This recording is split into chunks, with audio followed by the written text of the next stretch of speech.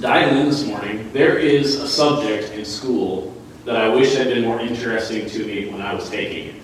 And sadly, it was one of those that I'm not bashing anybody, I liked some of my teachers, but in terms of the class, they probably weren't the best teachers for getting me real excited about the subject of history, right?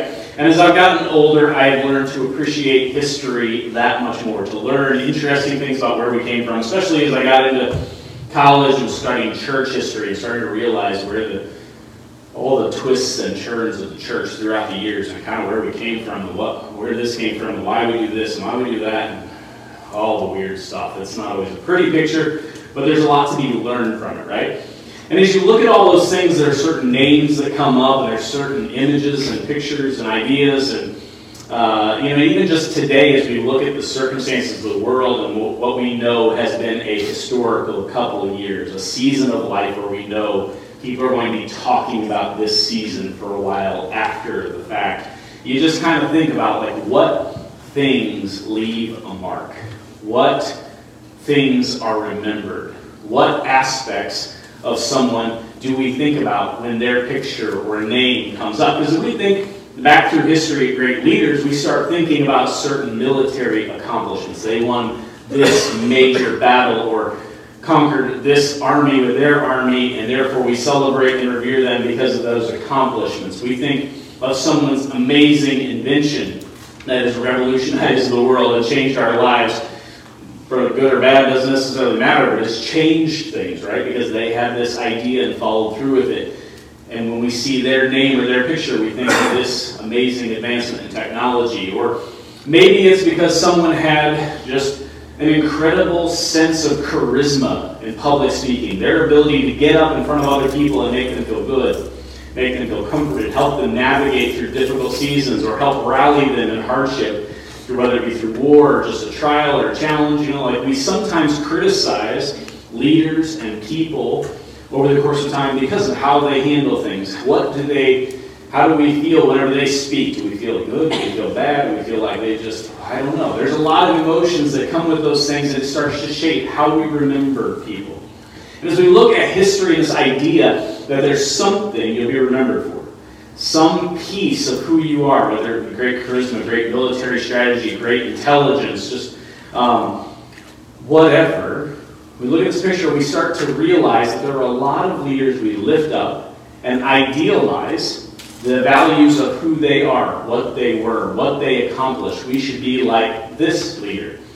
If we want to succeed, we should be like this business person who did these things and took these steps to go through college to succeed. If you want to accomplish great things, you need to be a dreamer and a visionary and smart and all this fun stuff that he was to accomplish these kind of things. Because we want to emulate or have success. We want to be like some of these people. We point to different people throughout history for different accomplishments. Or we might point to someone and say, don't be this. Because obviously, this person is known for all the wrong things. When I think about history and how much more of it I wish I knew and understood, how much more I really got the full picture of what was going on behind the scenes, because we know that when you live it, it's different than how it's remembered sometimes, right? And as we look at all that, we think about that, and there's all this stuff that comes up, who someone was, what they accomplished, who they were, what happened, and we start to think about all those characteristics of what we would like in a good leader or someone who's going to be successful. What do we want to see in ourselves when we want to be successful or remembered? Or what kind of legacy we're going to leave? What kind of mark we're going to leave on this world? And just for fun, I thought I would throw this out here. When we look at the Bible and pictures, I'm going to take Jesus off the table because I know that's the Sunday school answer. All right? But we start talking about different characters in Scripture. Who are great leaders that come to mind in Scripture? Once I take Jesus out of the picture for a second, okay? I know he was a great leader. Let's put him aside for a minute. Who are the other names that just kind of come into your mind? Go ahead. Shout a couple up. Joshua. Moses. David. Paul. Daniel. Mark. Abraham, right? Lots of good names in there, right? And it's funny, we start looking at those stories. One of those that was mentioned, somebody mentioned it, brought it up, is David. I've been reading a lot about David lately. I'm currently in my studies daily in 1 Samuel. And David is somebody whose life I'm reading through. And right now, Saul has still been king, right? that really is a very short-lived thing. Like, Samuel anoints him, Saul becomes king, and then like a chapter later, Saul has messed it up. It was really short. I mean, he was still king for a long time, but he had failed pretty quickly at least in context of Scripture. It may have been a while. But when we read that story, it's like, oh, that was quick. But now we have this guy he's anointed named David. And David's stepping into this picture. And the first thing we really see of David is that he gets anointed and it's his brothers who look like they're going to fit the part, right? They look like they've got all the criteria that's going to be the great leadership qualities. And then all of a sudden, God's like, not any of these brothers. There's got to be another one. Jesse says, yeah, my youngest is out tending sheep. He comes back in. He's kind of smaller. He's a good-looking guy. But, he's kind of the young one. And God says, that's the one. He anoints him as somebody who's going to be the king. The next thing we know is Saul needs somebody to calm him down because he's got kind of a bad attitude and things keep getting rough. So he needs somebody to play the harp to kind of help mellow him out. David gets picked because he's a really good musician. Good-looking guy, really good musician. Here we go. Application is being filled out here. He's playing for Saul and it helps calm him down and they build a good rapport. Then the next thing we know, David goes to visit his brothers in the battlefield. It's interesting because I always think of this is Saul's first encounter with David, but no, David's been playing harp for him already. And all of a sudden he shows up and says, why are you guys letting this Philistine push you around? Why hasn't somebody dealt with him yet? I'll do it. And they're like, yeah, little guy. Sure you will. He goes, I fight bears and lions all the time. Why is this guy any different? And he goes out with his slingshot and knocks the guy down. And now all of a sudden David is celebrating. Wow, I'm going to give you a great position. Things start to really pick up. Saul brings him in and says, man, you're a guy who's going someplace, right? I'm seeing qualities in you that are great. You're not afraid. You've been loyal. You've been playing music for me. You're a sharp guy. I'm going to keep you around. The problem is they go out in these battles and are continually fighting with these Philistines, and all of a sudden David's resume gets better. Saul doesn't know he's been anointed king privately, God and Samuel managed to keep that secret, right? But what's happening is David's popularity is growing. Saul kills thousands, but David kills by 10,000s. His victories are so much bigger than Saul's, and his reputation and the ways that the ladies would come out into the streets and sing about David is ooh, he's great. And we look at that resume, it's yeah, it's great. And everybody's going, this guy is fantastic. And we know that David is mentioned in Scripture as a man who's after God's own heart. Not someone who had God's heart, not someone who was perfect and without failing, but someone who was pursuing and chasing after God's heart, trying to be like him. And yet we look at the accomplishments and what's going on. In the midst of that story, all the reasons he's receiving praise from the people are because of the battles he's won. Because of some of the strength of what he's accomplished. Because of the great stories that are being told about his name. But is that really what made David great? Is that really what made God want to anoint David? And it leads me to this question. When we wrestle with all the stuff people are remembered for, what we know, what we see, what we respect, what we appreciate, is that really the most valuable piece? Or is God looking for qualities from us and from his people and from leaders that are more significant, more important? Not that those things were bad. God was still in the midst of those things. God was definitely with him when he faced the giant. It wasn't wrong. But was that the most important piece of the puzzle? And so we're going to turn to Mark chapter 10 this morning to continue with our Core 52 study. And if you haven't got a book, there's a book back there. I got more. There's one I noticed back on the table. I'll get some more if we need them. But we're walking through this and kind of going through these verses. And this week our core verse is found in Mark chapter 10. And the story starts kind of like this. If you look just a little before where we're going to pick up the story, Jesus and his disciples are going into Jerusalem. Okay? This is preparation for where we're about to head into next week for us, in this calendar season of Holy Week.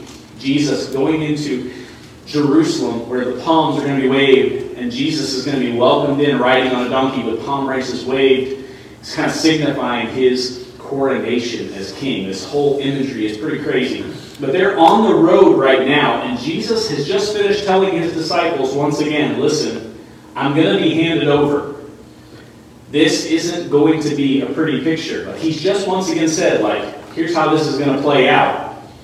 And obviously his disciples understood it, because here's what happens next. We'll pick up the story right here in verse 35.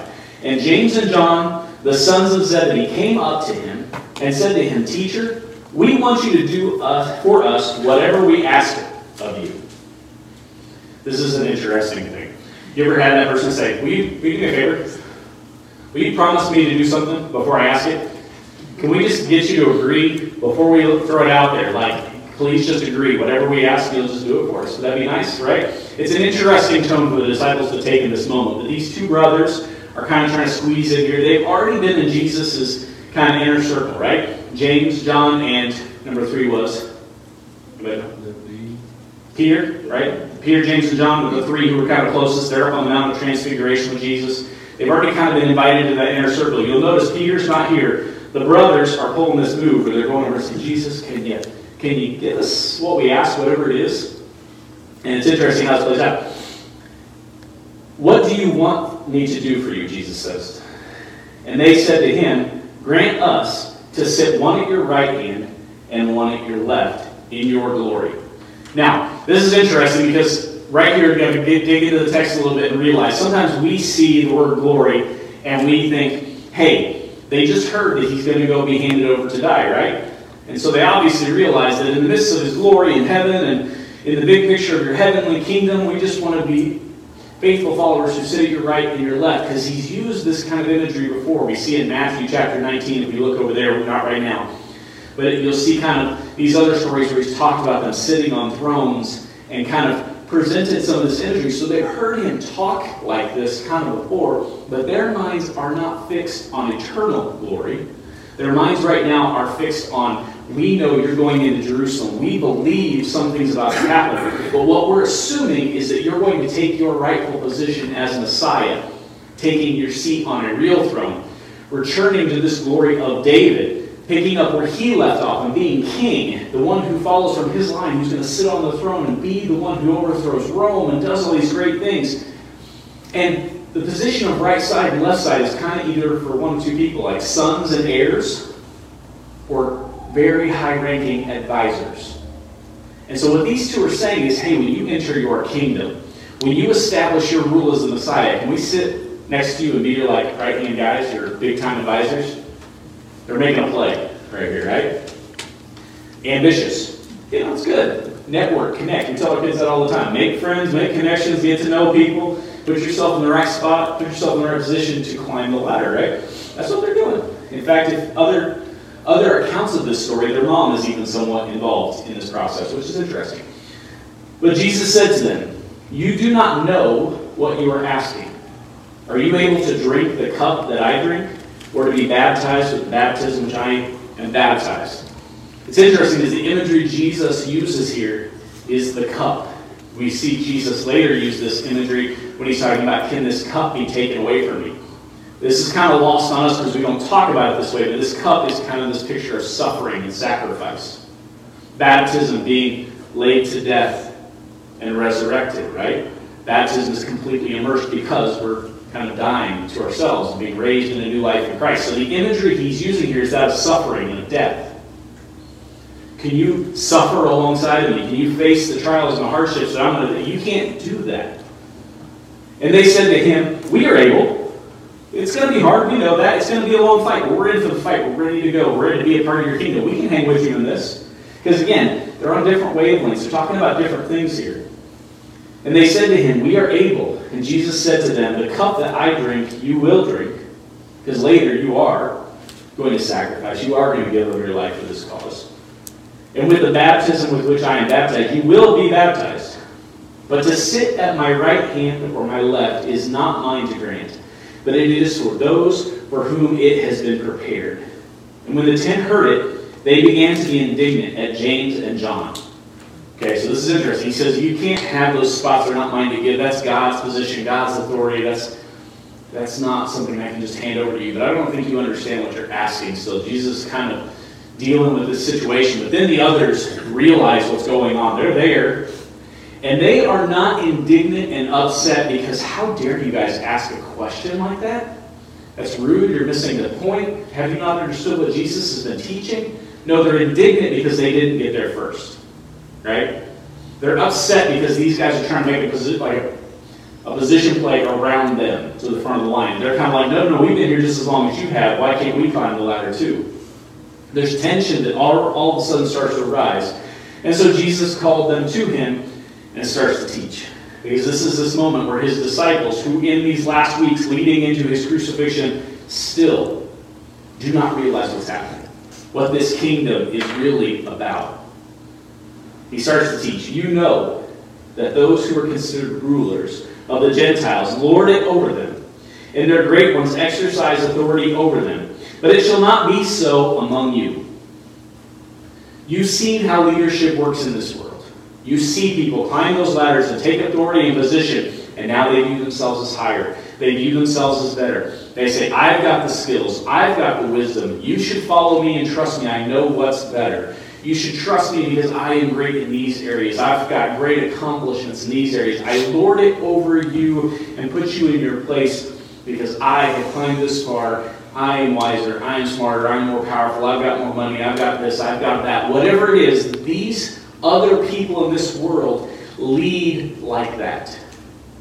That's how authority works. That's how people gain position. But here's how it works in my kingdom. But it shall not be so among you. But whoever would be great among you must be your servant. And whoever would be first among you must be slave of all. And then we get our main verse for this week. For even the Son of Man came not to be served, but to serve, and to give his life as a ransom for many. Jesus is saying, look, all these other people, everybody else, this is how they're doing it. That's not how it works with you. You want to be great. You actually want to be a great leader. You want to be someone who is really doing what is important in my kingdom, in my rule, and in my reign. It's not about climbing the ladder and having a seat on the right and left. It's not looking for ways that you can climb so that other people would serve you. It's you being willing to step down from your position, to humble yourselves, and to serve others. Even I, the master, the king, the one who is going to take this messianic throne that you don't understand yet, am going to serve. And that is the example I'm going to set, the way I'm going to lead. I'm going to serve. You can talk about all the other great accomplishments. You can talk about my wisdom and my teaching. You can talk about all these other things. But how much does any of that mean if Jesus doesn't ultimately go to the cross, sacrifice and humble himself, laying himself completely out, laying everything on the table to sacrificially give of himself, humble himself, and be obedient to death, even death on a cross, so that we might be forgiven of our sins, so that our sins be carried and no longer a barrier for us. And then resurrection, so that death no longer has its hold on us, that we no longer have guilt and shame, but all of those things are conquered and buried away, and we can live new life in Christ. How much weight does the teaching, does the leadership, does all this stuff bear if he doesn't also live sacrificially? We love Jesus' sacrifice, right? We love it. It's wonderful. It's one of the reasons we go in. Look what he did for us. Look how much he gave for us. Isn't it great that he did all that work for us so that now we can still climb the ladder and go be successful and make a name for ourselves by doing all these great things without worrying about sin? That doesn't seem right, does it? In fact, just double down on it, because I love this part of the story, to be perfectly honest. Verse 46 continues on. You'll get another heading there in your Bible if you're not paying attention. And it may feel like a completely different story because things shift and change. And we got a different heading. And so now we get a different story in the gospel. But remember, those chapter headings weren't there. Those verses weren't there. This was all written as one story. And I love how this continues on. And they came to Jericho. And as he was leaving Jericho with his disciples and a great crowd, Bartimaeus, a blind beggar, the son of Timaeus, was sitting by the roadside. And when he heard that it was Jesus of Nazareth, he began to cry out and say, Jesus, Son of David, have mercy on me. And many rebuked him, telling him to be silent. I wonder why that was. Hey, listen, this guy's coming in to take his throne. This is a big deal. He's making the march to Jerusalem. This is going to be exciting. We're all following. We're all looking forward to what's happening. He doesn't have time for some blind beggar on the side of the road. He's an important person.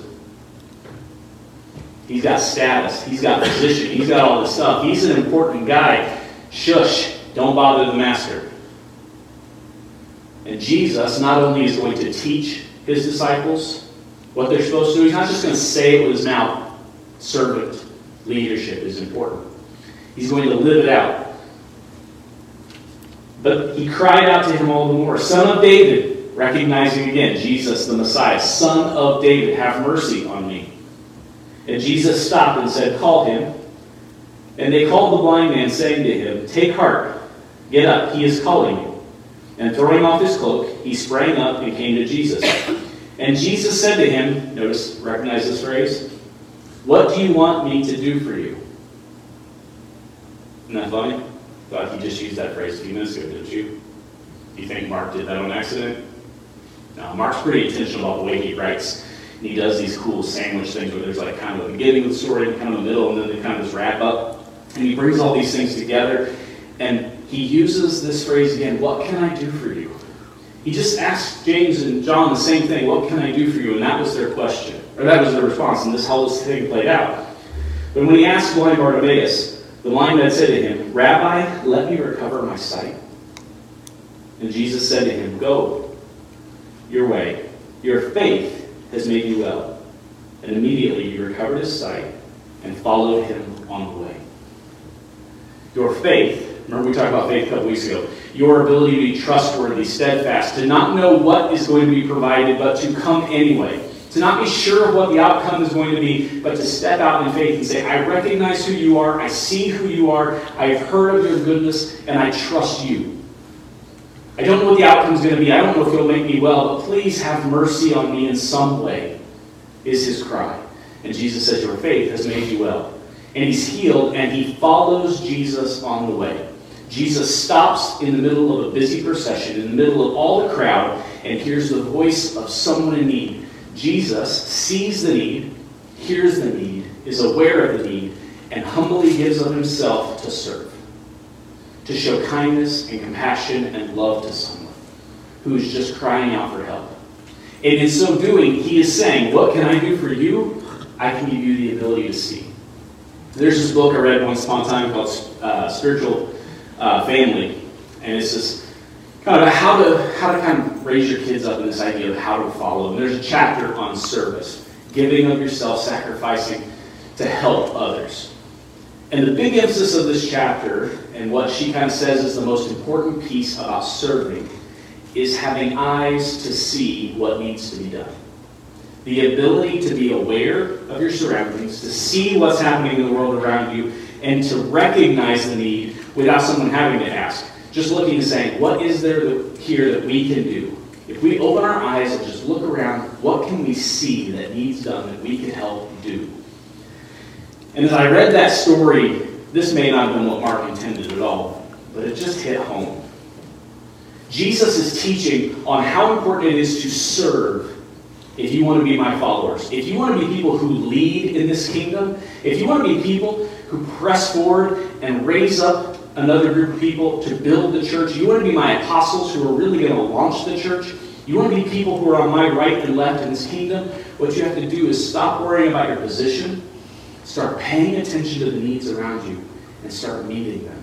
Loving those you come in contact with, seeing what hurts there are that exist, and leaning in and being compassionate and having mercy on those folks. Finding the things you can do that show love and concern and sacrificial giving of yourself for others so that you meet their needs and find them where they are and meet them where they are so they know you care about them. Not just about the cause, not just about your status in the cause, not just your position because I've got all my sins sorted out and therefore I am holier than thou and loftier and better, and so therefore you have this long list of stuff you should clean up, and until you get that fixed, you're probably not going to make it, so I'm going to tell you, here's how you should do better. That's how people rule and lord it over someone, right?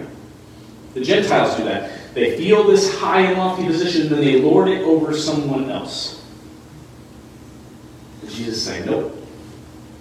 Look how I treat blind Bartimaeus. And what I'm giving him is sight. And if you would trust me and follow in my way and be one of my servants and lead as I have called you to lead, I will give you sight. Sight to see what needs to be done. Sight to meet the needs of those who are hurting. Sight to care and love and engage. If you want to follow in my way, like it says, that last line there, and he followed him on the way. The way being this, that's what the early church called themselves, the way. They followed Jesus the way he lived. It wasn't just about receiving some stamp, you're in heaven now. Nope. It was about following in the way, picking up your cross daily. Follow Jesus to become like Jesus. I like how Paul states it in the beginning of 1 Corinthians 11. 1 Corinthians 11, chapter 1, if you read the ESV, it says, "Be imitators of me as I am of Christ," or as the NIV puts it, "Follow my example as I follow the example of Christ." Paul's saying, I don't necessarily have everything figured out. I am not perfect. I'm not trying to lord my position over you, but I can tell you one thing. I'm following Jesus because I want to be like him. I press on to finish this race because I want to be like him with everything I have. So as I go follow him, please come follow me. I'm still learning, I'm still growing, I'm still trying to figure this out. And how does Paul recognize himself when he writes to the Romans at the very beginning of the book? Paul, a servant of Christ Jesus, called to be an apostle, set apart for the gospel of God. He is set apart. Remember, made holy, set apart, different for this purpose as an apostle. And in that role, he recognizes himself as a servant. And so we say, what does it mean to be a leader in the kingdom? What does it mean to grow in our stature and our status of what we're trying to accomplish and do?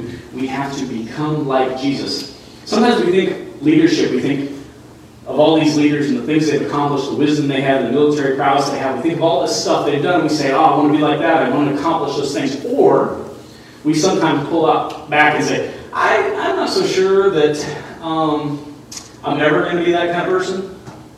I'm not sure that I'm going to make any kind of impact in this world. So, good for those people who do, but I'm not that kind of leader. So I'm not a leader, so I'm just going to remove myself from that. And so this is good teaching for the person who will be a leader. I'm just not sure it's good for me. Because I'm not sure those are my gifts. And we find excuses for ourselves. But here's the reality. These are qualities that are expected of Christ followers. So if we want to call ourselves a Christ follower or a Christian, we want to use that title, then we need to start to behave and act like him, grow in his likeness, grow in the way he lived, grow in the way he did things. And therefore, we have to become like him in how we act, how we serve, how our eyes are open, how we're looking. But honestly, most of us kind of live in that go, go, go mentality of, here's what I need to do. Here are the 15 tasks on my to-do list this week. And when a service opportunity like blind Bartimaeus comes up, someone interrupts. I really have to get this done. It's going to keep me from getting that done. I'm not sure I have the extra cash. I'm not sure I have the time. I don't have the skills, so I don't even know how to fix that problem. But we come up with a really long list of reasons why we can't. And why we probably are exempt from this one. And my question is, are we still living with our eyes closed, still living like James and John were in that moment, looking for what I can accomplish for myself? It may not be the grandeur of leadership on a big scale, trying to be the most charismatic, trying to be the most prowess in these areas, but it's still just kind of about my little world, what I can contribute to it, and how I can be the Lord or ruler of my space. And Jesus is saying, no, if you want to follow me, you got to lay that down. You want to be like me, you got to serve. There are other ways you can be a leader. You can be charismatic. You can be a good speaker. You can do those things. Those skills aren't bad. I'm going to use them. But if you don't start with humility and a willingness to serve, you're probably still not that great of a leader despite your charisma, despite your skill, despite your wisdom, despite your knowledge. If you can't humble yourself and serve, your leadership is kind of different than what Jesus expects for his kingdom. If you're not willing to humble yourself. And I want to say this too. I think this is important for us to hear. Because I see a lot of people who are really good at serving. If you look at this picture in John of Jesus washing his disciples' feet, here's what he kind of says. Jesus, knowing that the Father had given all things into his hands, and that he had come from God and was going back to God, rose from supper. He laid aside his outer garments, and taking a towel, tied it around his waist. Then he poured water into a basin and began to wash the disciples' feet, and to wipe them with the towel that was wrapped around him. He came to Simon Peter, who said to him, Lord, do you wash my feet? He's kind of appalled. Jesus answered him, what I am doing, You do not understand now, but afterward you will understand." Peter said to him, "You shall never wash my feet." Jesus answered him, "If I do not wash you, you have no share with me." Simon Peter said to him, "Lord, not my feet, but also my hands and my head." Jesus makes a statement, if I do not wash you, you have no share in me. And we think about like communion, we think about the blood, washing away our sins. If I don't make you clean, you have no part of me. And I think we leave it at that. But here's a very important thing. Peter is going, no, I should be serving you. You can't serve me. You can't wipe my dirty feet. I have to lay my disgusting, gross, awful feet before the Savior and let you touch them and let you wash them. And that just feels wrong and inappropriate. You shouldn't have to worry about me. I should be worrying about you. I think there's two parts to this teaching that Jesus is giving. Yes, we need to allow ourselves to be washed and made clean the way He is going to forgive us and wash us clean. But I also think when it comes to service, we don't only have to be able to serve. We have to serve out of a place of humility. And when we are not willing to give up our dirty feet and let other people serve us, we call it like, oh, I don't want to bother you. I don't want to. But honestly, let's be real. That honestly comes from a place of pride. I should be able to take care of myself. I was told I need to take care of myself. I don't want to bother you because I should be able to take care of yourself. And by letting you serve me, I somehow feel like you might think less of me. I'm supposed to help the less fortunate. And so I want to help the less fortunate. Are we not in thinking I can only serve the less fortunate, putting ourselves up and looking down? The position of service starts down, looking across at someone we can help. It starts with a humility that sees no one, not ourselves, any higher than anybody else. Do not think of yourselves more highly than you ought, but consider others better than yourself, right? It's the teaching that Paul gives. Service has to come out of a place of humility where we are willing to let ourselves be served and are willing to serve. Because here's the reality. If the church goes out and leads as it should, setting an example for people, loving the way Christ loves, saying, follow me as I follow Christ. We are examples, leaders. No matter whether you feel like a leader or not, you are called to be a leader in this kingdom because everybody is called to participate. And if we're going to be a leader who sets an example, and we all create leaders who are willing to serve, but an entire world who is willing to serve, but no one who is willing to let themselves be served, what is the point? There's no one to serve at that point, right? If the world is transformed into this likeness and say, yes, we're ready to serve, but no one is willing to kind of let anybody in their space, how are we actually supposed to be what Acts chapter 2 paints this picture of as the early church, who sold what they had and gave to one another? If no one was willing to accept that money, then if no one was willing to accept help or prayers, then what would that look like?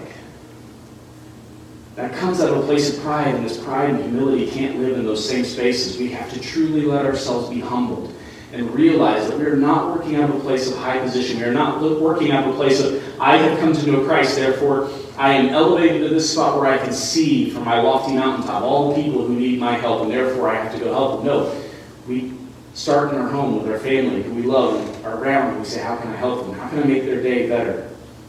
We look at our neighbors in the neighborhood and say, I'm looking around. What are my eyes open to? What can I see? Who needs help? Who needs a friend? Who just needs a hello or a smile or a wave? Then a little further in my community, what are things I can honestly be doing to make an impact? Because I shouldn't be sitting back and waiting for opportunities to just come to me and then decide whether they fit into my calendar for today.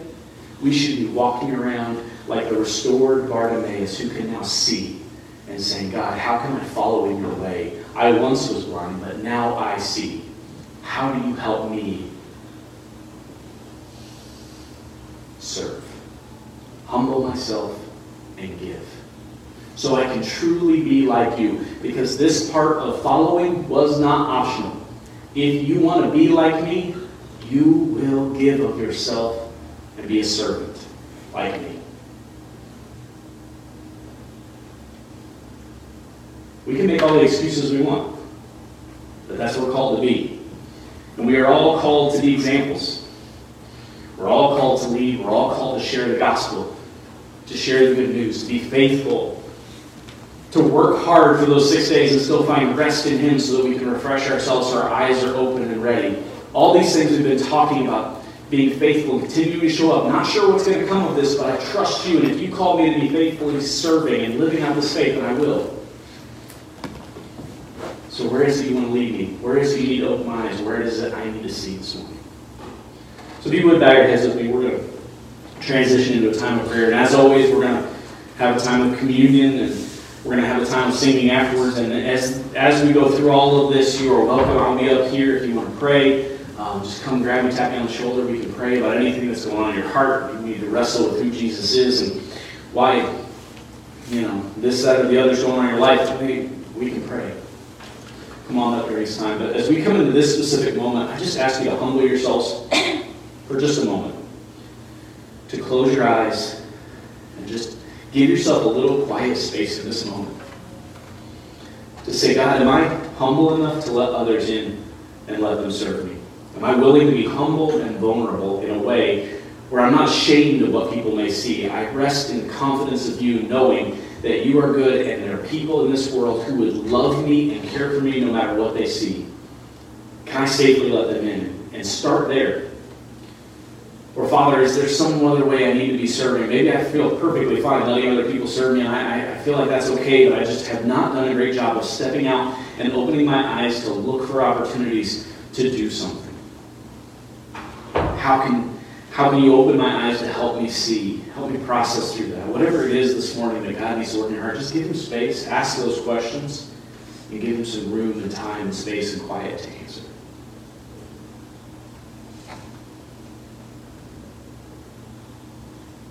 Father, thank you for your service. Thank you for your sacrificial giving.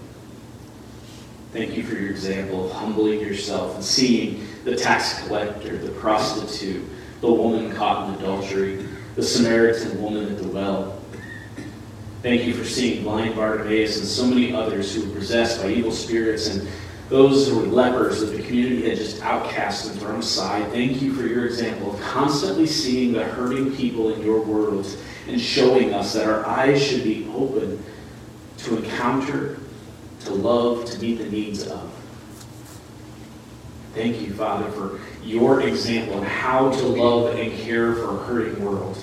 And not to lord yourself up above everybody else and condemn them because they haven't sorted out their messes. But Father, for meeting people right where they are and saying, come, follow me, and I will help you become what you need to be. Follow in my way. Father, I pray you forgive me for the ways where I just go off on my own way and do my own thing. Where I look at my schedule and my calendar and my busyness and say, I just don't have time for that. Father, pray that you would help us to live out of a heart in a position of sacrificial service and not out of a position of fulfilling the needs of our current kingdom and what we need to get done. Help us to chase after the attributes of who you've called us to be as leaders, not get caught up in the world's perspective of this charismatic person or this person who just says it how it is, or this person who's trying to play politics, or this person who everybody thinks is so great but they're still a mess. Father, I pray you would help us not to sit back and join in the party of judging everybody else off the characteristics we can see from afar, but help us to humbly fall on our knees and realize that no person has been created higher than the other, that there is neither Jew nor Greek, male nor female, slave or master. Father, I pray you would help us to see that you have evened the playing field. And that in your eyes we are all equal and equally loved and important in this kingdom. Help us to love accordingly. Help us to be like you and serve like you. It's in the precious name of Jesus I pray.